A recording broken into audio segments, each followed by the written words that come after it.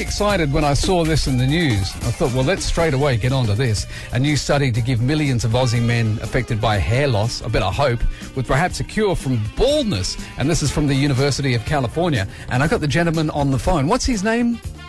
Maxim Plikas, better known as Max. Max, morning. How are you? Good morning. I've got to tell you, there is not a bald man in the world who isn't chanting your name right now. That's exciting to hear, because we are excited about this research. What I wouldn't give to have hair again, even though I haven't had it for 30 years, but there have been so many cures touted over the years, none of them have actually worked, and we've all had our heads licked by a cow. This one's looking good though, right? I hope so. People tend to underestimate just how complicated hair is. And people think, well, how difficult can it be? Anything that Mother Nature created, it is complicated. It takes time to figure it out. I've often thought if you water a dead plant, it can regrow. I'm no scientist, but I am a bald guy who has a comb and I live in hope.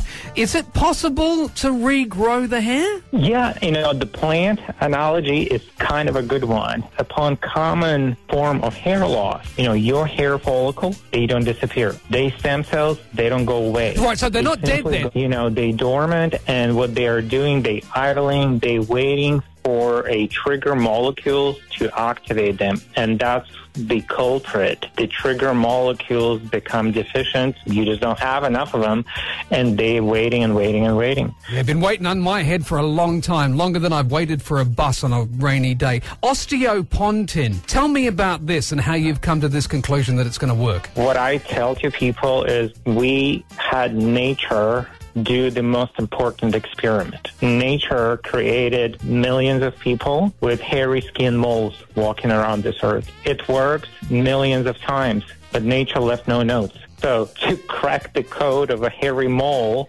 essentially what makes small hair become big and long, it was not very simple, but we went at it for about a decade. What we came out with this molecule called osteopontin.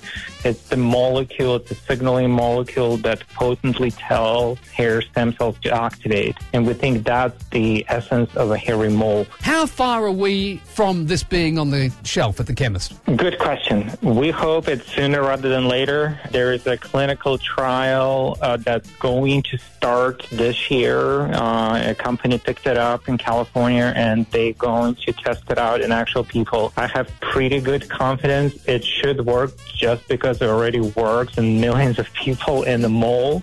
The question is, will it work when applied onto the scalp? You use micro needles similar to the ones used in Botox treatments, and then what's the turnaround time before you start buying Brill cream?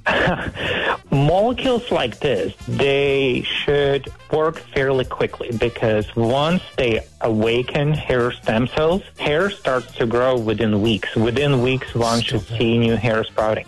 It doesn't take long. I'm going to nominate you for the Nobel Peace Prize. Let's not do that. There are bigger things out there. No, there's not. Allow me to be the guinea in your pig. Any spare ones you got lying around, any vials, ship them over to me, and I'll tell you what, I'll go for it. Okay, I got your number. That sounds like a no to me, but anyway.